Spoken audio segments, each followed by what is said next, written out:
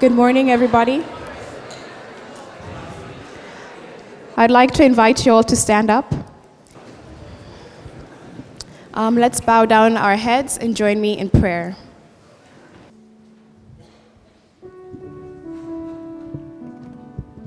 God who hurts with humanity, we lift up our voices and pour out our hurts, our minds, and our souls to you. In the name of Jesus Christ, I claim this space a holy place of prayer, and I place it on all the people who are here and have come here to pray under the protection of God's mighty angels, so that all the powers of evil are hereby bound, expelled, and barred from returning. I call upon God's Holy Spirit to be present and active here so that God's healing gifts may be received and God's love may be powerfully experienced during this time of worship. Lord, I pray that you hold each and every person here in this sanctuary today in your kind and loving hands, and that you may hear their prayers, hear their joys, hear their suffering, hear their happiness, hear their pain, and hold them in your light. Help us come to you for guidance, strength, provision, and protection. Forgive us for getting ahead of your plan, and help us know to stop when we listen, so that we can listen to your direction. Lord, thank you for the people and experiences that you have divinely placed in each one of our lives that speak holy truth, love, and words of wisdom. Give us a heart of discernment to know when you are using someone or an experience to speak instruction into our hearts and our circumstances. And give us the strength and courage to follow you through with the advice, even when it may be hard. Fill us with peace in knowing that even if we may take the wrong turn, your purpose will prevail. Fill us with hope and remind us that you have a beautiful plan for each and every one of us. Remind us that we are enough within you, and that even though we may face tough choices and hard decisions, that we are reminded of your belovedness, your power, your grace, your abundant love, and your mercy. I just want to pray that you may bring a deep sense of comfort and relief to those who are stressed, those who are pained, those who are grieving, those who are hurt and need healing, those who are lost. Almighty God, I just ask that you may also bring us deep sense of clarity in the minds and hearts and souls of those who are weary in this sanctuary today. May we be free from all anxiety, doubt, pain, and distress, and from all the fear and uncertainty within our lives. Send your healing light and power and energy into every fiber of our being. May your love and your grace flow through our lives, restoring wholeness in our relationships, in our bodies, with you and with those that we love and with those that love us. We come before you humbly at your feet at Calvary and ask that you hear our prayers and that you may see us through the coming days as we continue into the second half of this semester. Almighty God, hear our prayers, exemplify our joys, and take away our pain. All the praise and joy and glory is to you, God. Amen. Now we ask you to sing the chorus with us. What a beautiful name it is. What a beautiful name it is. The name of Jesus Christ, my King. What a beautiful name it is. Nothing compares to this. What a beautiful name it is. The name of Jesus. What a beautiful name it is. What a beautiful name it is. The name of Jesus Christ, my King. What a beautiful name it is. Nothing compares to this. What a beautiful name it is. The name of Jesus. Thank you. You may be seated. We light this light in the name of the God who creates life, Jesus, who loves life, and the Holy Spirit, who is the fire of life. Good morning. It's good to see you here at chapel. Today, we will be hearing from Joe Liechty, who is a professor here at Goshen. He is also the head of the Peace, Justice, and Conflict Studies Department, where he teaches a variety of fascinating classes on subjects like reconciliation and the relationship between religion, conflict, and peace. He is one of the many great professors we're blessed to have at Goshen. He is deeply empathetic, and he makes himself available to hear about the lives and concerns of students who need a listening ear. After graduating from Goshen College, Joe and his wife Linda moved to Northern Ireland in 1980, working with the Mennonite Board of Missions, the precursor to what is now called Mennonite Missions Network.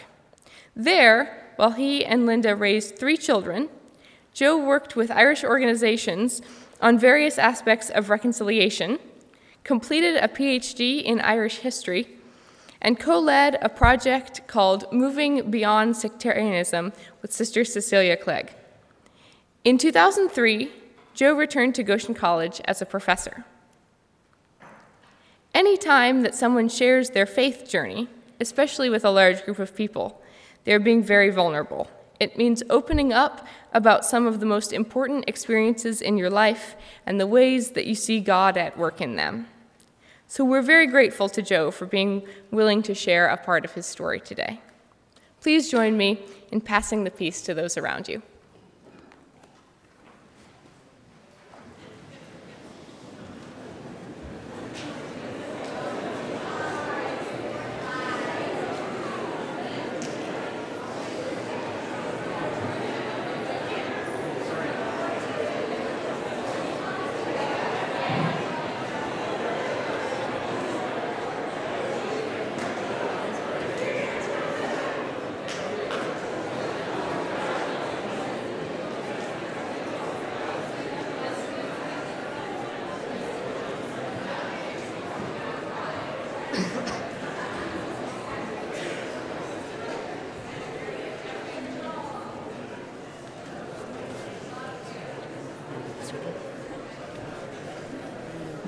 Very sentient.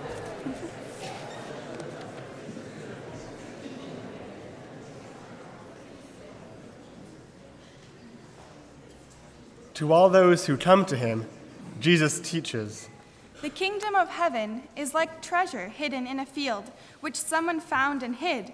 Then, in their joy, they go and sell all that they have to buy that field." Again, the kingdom of heaven is like a merchant in search of fine pearls. On finding one pearl of great value, they went and sold all that they had and bought it. In the same vein as Jesus, the Apostle Paul, arguably the most influential leader of the early church, is thought to have written this letter to the church at Ephesus while he was in prison. "I, therefore, the prisoner in the Lord, beg you to lead a life worthy of the calling to which you have been called, with all humility and gentleness, with patience, bearing with one another in love, making every effort to maintain the unity of the Spirit in the bond of peace. There is one body and one Spirit, just as you are called to the one hope of your calling, one Lord, one faith, one baptism, one God and Creator of all, who is above all and through all and in all." The gifts God gave were that some would be apostles, some prophets, some evangelists, some pastors and teachers, to equip the saints for the work of ministry, for building up the body of Christ, until all of us come to the unity of the faith and of the knowledge of the Son of God, to maturity, to the measure of the full stature of Christ. We must no longer be children, tossed to and fro and blown about by every wind of doctrine, by people's trickery, by their craftiness and deceitful scheming. But, speaking the truth in love, we must grow up in every way into him who is the head, into Christ, from whom the whole body, joined and knit together by every ligament with which it is equipped, as each part is working properly, promotes the body's growth in building itself up in love.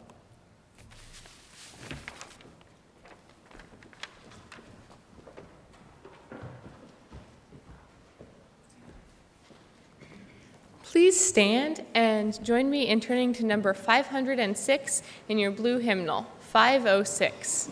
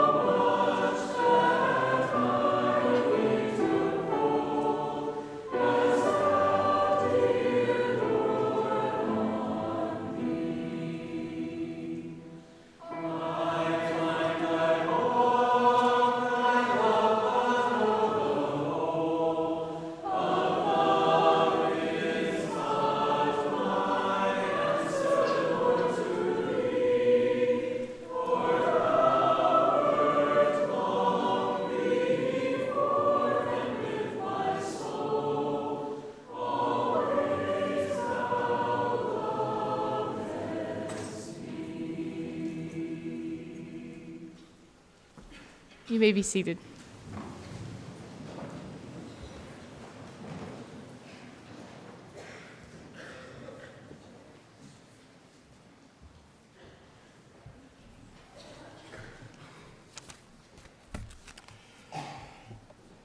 My conviction is that Christians don't get called in some standard way, but in many ways, in every which way. In fact, all of you have already received a very powerful call. Follow me, says Jesus. Okay, nice to know more, sure, but that is one powerful general call. Follow me, says Jesus. Today, I'm going to say something about God's call in my life to suggest just a few of the many, many things that God's call can mean. And borrowing the phrase that Jews use in their Seder meal liturgy to express their gratitude to God, I wish to say Dayenu. It would have been enough. That is, just as each blessing of Israel would have been enough if God had done no more, so just one call from God would be enough, even though additional experiences of call may be helpful and gratefully received. Scene one is in a car on the way to my grandparents' farm in central Illinois. I must be about 8 years old. I'm sitting in the middle of the back seat, but draped across the front seat, pestering my parents. Maybe I thought I wasn't getting enough attention and needed to raise my game by asking something like, what's the most important thing in life? Because my father's answer went something like this. One important thing is who you marry, but the most important thing is what you decide about Jesus. That answer just lodged itself in me, and the experience became a life-framing reference point. The most important thing is what you decide about Jesus. Like most Mennonite children, I was powerfully conditioned to hear such words, but conditioning is not destiny, and of all the exchanges between my parents and me, why'd I remember this one? Why didn't I think, old people are weird, and promptly forget about it? Why did their answer seem compelling? I find that I must interpret my persistent, nagging recollection of this exchange, my acceptance of its truth, my allowing it to become a frame of meaning as an expression of God's call. The reason I choose to tell this story, the principle I draw from it is simply this: be attentive to the special significance of the question that seems distinctively or even uniquely compelling, to the answer that sticks and sticks in your mind. Consider the possibility that God is calling, trying to get your attention. Second incident has to have taken place in junior high, but my memory of it is utterly decontextualized. If some event or context triggered this incident, seems not to have mattered because this was a moment of inner existential awareness. My parents' faith cannot be my own. I am not a Christian. I don't think I believe in God. In any case, I have to come to grips with God in my own right. In other words, what a Mennonite theology of faith and baptism had always taught me, what I had grown up with, suddenly became plain and existential truth for me. I have to interpret that new awareness of where I stood as a gift from God, and it set me on a path of searching quite unlike anything I had been on before. The principle here: be alert to the gift that is being shown what you are not, whether that suggests a path you need to pursue, maybe a path you need to abandon. In light of that junior high anti-conversion experience of unfaith, I spent my high school years doubting. Almost always in conversation with Linda, then my girlfriend, now my wife.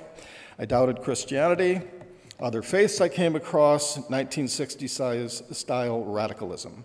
I doubted fundamentalism, hippieism, secular rationalism.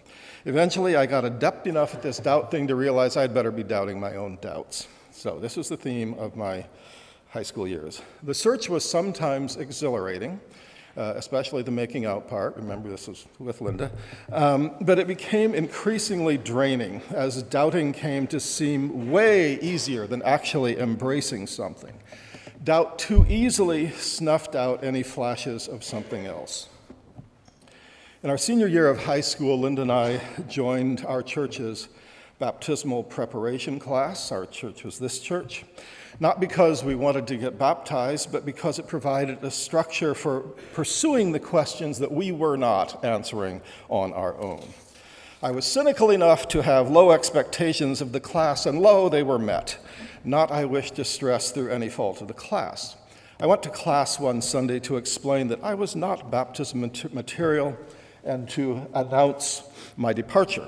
Before I had a chance to give my little speech, however, the guest for the day made a statement to the effect that to be a Christian, you need to be able to say, Jesus is Lord. I said nothing, but I thought, what do you mean? You need to be able to say Jesus is Lord. I can say the words, Jesus is Lord, just said them, so what? But, I really do want to say Jesus is Lord. I want to say Jesus is Lord and mean it. Maybe I actually do mean it. Okay, this was very, very far from a moment of blinding light on the Damascus Road. But looking back, I know that at that moment, my own road did turn a little bit. Almost imperceptibly at first, but it turned. And I would eventually, within a few weeks, the turn in the road was working on me. And I was hurtling down it, wildly excited about Jesus, baptism, and all that kind of thing. Those bits of Christian faith I sort of understood. I tell this story mostly because it's the first time I want to say Dayenu. It would have been enough. Even when I was more or less an atheist, Jesus had never ceased to be a teacher of sorts, and now he was my Lord, I was his disciple. What more really did I need? In one sense, I needed so much more, but in another, this would have been enough. I had been given a path and a Lord to follow on it, Dayenu. One of the things, though, that my newly minted faith required, radically and urgently, although this was not exactly obvious to me at the time, was what the Bible calls metanoia, a new mind, a transformed way of thinking. I've said that I had accepted Jesus as Lord, and I had, but to be honest, the whole Savior thing wasn't part of my personal faith equation, and in fact, my enthusiastic 18-year-old's faith managed to turn the supposed disciple-Lord relationship into something more like a partnership. You see, you and me, Jesus, we're going to save the world. Yay. That summer, within a few months of my baptism, I had a dream. I am walking through a snowy wood of sparse, straggly trees. I come to a small clearing occupied by what I know to be a concentration camp. Just a few ramshackle, unpainted wooden buildings on stilts with barbed wire strung around them. The light is dim and gray. It's like a perpetual twilight. I had been there and done this before, so I know that my job is to sneak in and rescue the people imprisoned there. I go in and I bring a person out on my back. We're trudging away towards safety when I hear voices, and then I hear dogs closing on us. We've been discovered. They are catching up. I know we're going to be caught. I keep going, but in exhaustion, I let that person slide off my back, and I just keep stumbling forward. They want the prisoner, not me, so soon I'm trudging, alone and numb with despair, across one snowy hillock and then another, under a featureless gray sky. I've got no sense of where I'm going. I am alone, consumed by the depth of my failure. But then I crest one more hillock, and here I find not another one, but I find a scene of grandeur on an impossibly vast scale. Looking out and away at a roiling black and gray sky and a turbulent gray sea crashing against a rocky coast, I know that those waves and boulders are on the scale of mountains, and the vista extends not as far as I can see, but far, far beyond. I am immediately shocked into awe, delight, and gratitude that first displace my despair, and then they settle into awareness that I am very small. Not necessarily insignificant, but definitely very, very small. And that things are going on in the world on a scale that I can hardly imagine and will never fully know. This awareness of being very small had absolutely no sense of loss in it. It brought the peace of knowing how things are and where you fit. The Benedictine sister Joan Chittister defines humility as an appropriate sense of self in a universe of wonders. And I was being nudged, maybe pushed, toward an appropriate sense of self in a universe of wonders. The sense of self suggested by the dream also pretty much settled, and there are no words in any of this, but it pretty much settled the Lord and disciple matter. Jesus is Lord, I am his disciple. And it left me with a deep in my bones knowledge that I would be needing not just a Lord, but a Savior. The work is God's. If I get to participate in some way, that is great, but the work is God's. I tell this story mostly because it indicates, although this is only apparent to me in hindsight, how aspects of our ongoing conversion may be essential to our vocational calling in ways we can't anticipate. In my case, my eventual decades of work on reconciliation in Northern Ireland could only have survived to the extent that I knew in a very deep way that the work was God's. Any other perspective would have undercut the work. It certainly would have left me frustrated and quite likely led me to give up. So jump now, a year or so into college. The Bible study group here that has become the center of my life wants to study mission. I do not want to study mission. At that time, my casual contempt for mission and missionaries took the form of regarding missionaries as tired-looking people who turn up in your church every few years with dodgy dress sense and a second-rate slideshow of the natives. And surely the reason that they had to go to the back of beyond to do their little thing was because they couldn't cut it at home. Okay. Now, I have not the slightest recollection of what happened in that study, but I entered it, contemptuous of mission, and a few weeks came out wanting to be a missionary. No, I didn't want to be a missionary. I needed to be a missionary, and I never entertained another question about this sense of call. Dayenu, it would have been enough. Which is my personal experience of the principle that has become one of the first I would offer to you. Be closely attentive to your intuition, the things that excite you about what gives you energy. I make the simple assumption that the Holy Spirit is at work in every Christian, and it would be foolish to overlook the possibility that the special energy you feel about some things rather than others is the Spirit working in you. When you have options, when you think of things that could be vocation, is there one that you cannot leave, that keeps coming back to you, that engages you in a way that others don't? The 3-year process of learning where we would engage in mission work involved more work in that college Bible study group. It involved some of us coalescing into a group of 5 that wanted to serve together and formed an intentional community. It involved the counsel of a later church small group with adults who had long experience of being missionaries. And it involved endless discussions and a few fights with mission administrators as a sense emerged that Ireland was our best option. It was a fairly stringent decision-making process that tested a sense of call and gave it a specific shape that eventually seemed right. What it didn't involve was any direct sense of God's direct leading. That sense would have been welcome, but Dayenu. What we had was enough. So you had to know you weren't going to escape a Mennonite's tale without some invocation of the community principle, and now I've fulfilled that requirement. So a personal sense of call is definitely involved, but for many of us, that call is going to be both received and tested. And that testing is going to be in the context of Christian community. Find a community, make a community. It's vital in discerning call.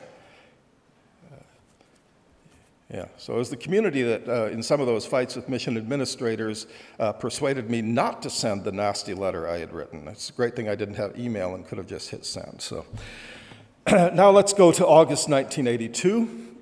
2.5 very, very difficult years into our Ireland experience. In this time, we have accomplished little beyond survival, but it has become time to contemplate something more. I have been encouraged to consider 2 main work options. One was being a lawyer as the basis for service in our very poor Dublin neighborhood. The other was doing a PhD in Irish history as a way into some kind of peace work in Northern Ireland. So I have applied for both. Everyone, including my most important mentors, however, Alan and Eleanor Kreider and my wife Linda, think law would be best. And I mostly think law would be best too. And when I occasionally meander in the direction of history, which had been my college major here, Linda sets me back on the law path. Sometime in August, about a month before the programs would start, and I still haven't made any final decision, Linda goes to Bolton Abbey for a weekend spiritual retreat, and I am at home with the 3 children. On Friday night, I am lying on my back in the bed with the lights already out. I have drifted into that state between waking and sleeping when a voice says to me, "Joe, you should really go into history." I understand this to be the voice of God, so in that instant, the issue is settled. I turn on the light, and I spend the night reading the only Irish history book I own, Sean O'Foylan's King of the Beggars, A Life of Daniel O'Connell. Okay, so that's God settled, but what about Linda? Okay. Now, on Sunday, I get the children to bed a little earlier than usual. I get the house cleaned a little better than I might have otherwise, and I try to figure out how I'm going to explain this. When Linda gets home, I tell her I have something I need to say. She says, "Okay, but let me go first."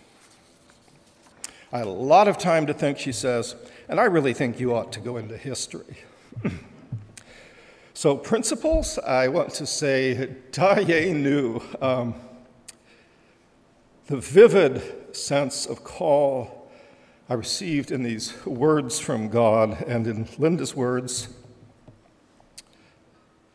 was not merely enough, it was glorious abundance, it was excess.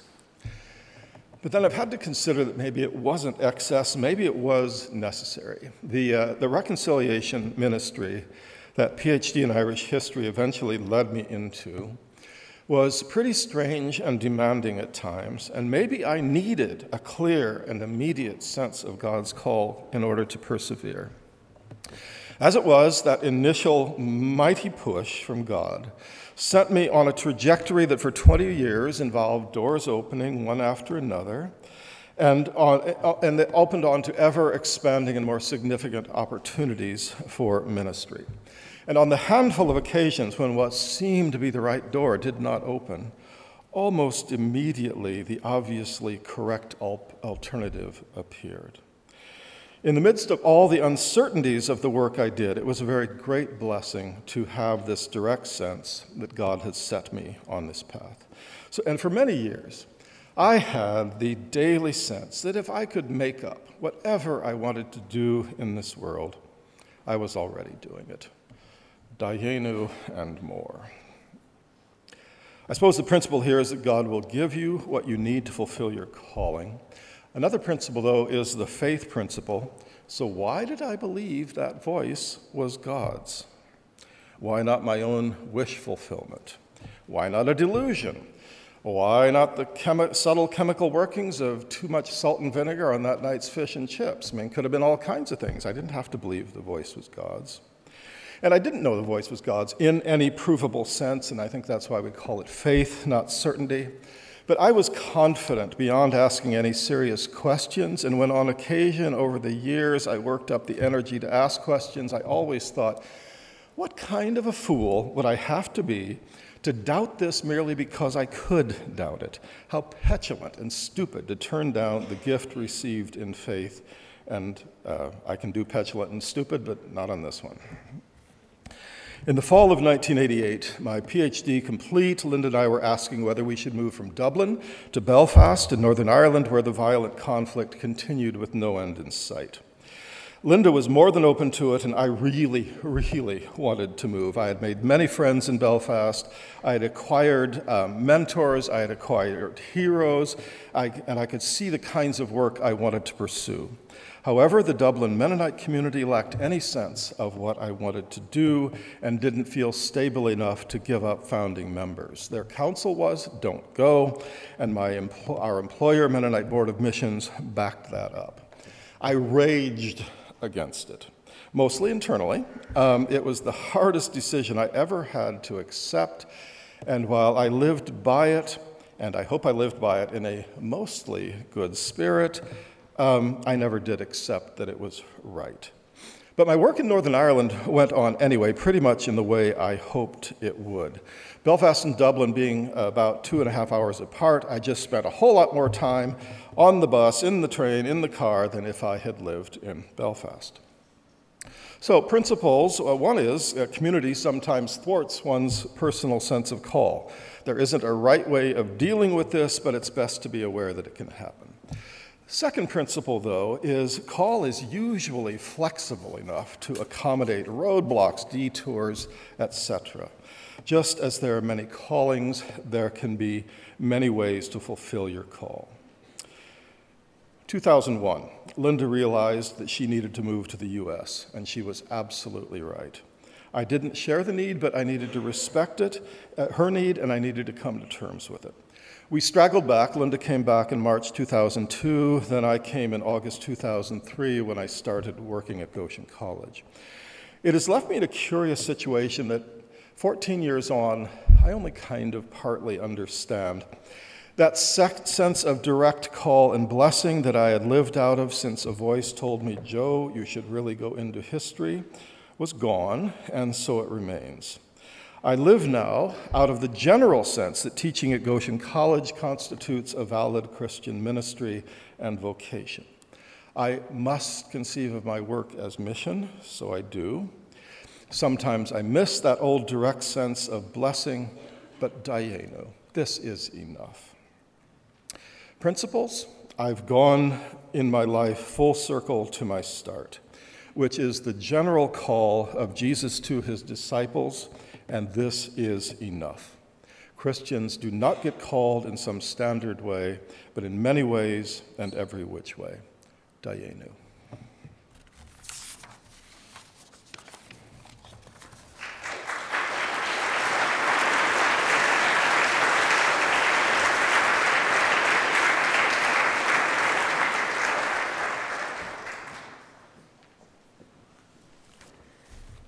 Thank you, Joe, for those powerful and inspiring words. In response, let's sing number 76 in the blue hymnal, Praise, I Will Praise You, Lord. And let's stand, please.